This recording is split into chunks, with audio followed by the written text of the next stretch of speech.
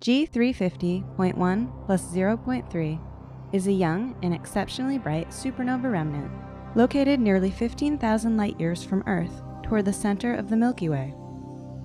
While many supernova remnants are nearly circular, G350 has a strikingly unusual appearance.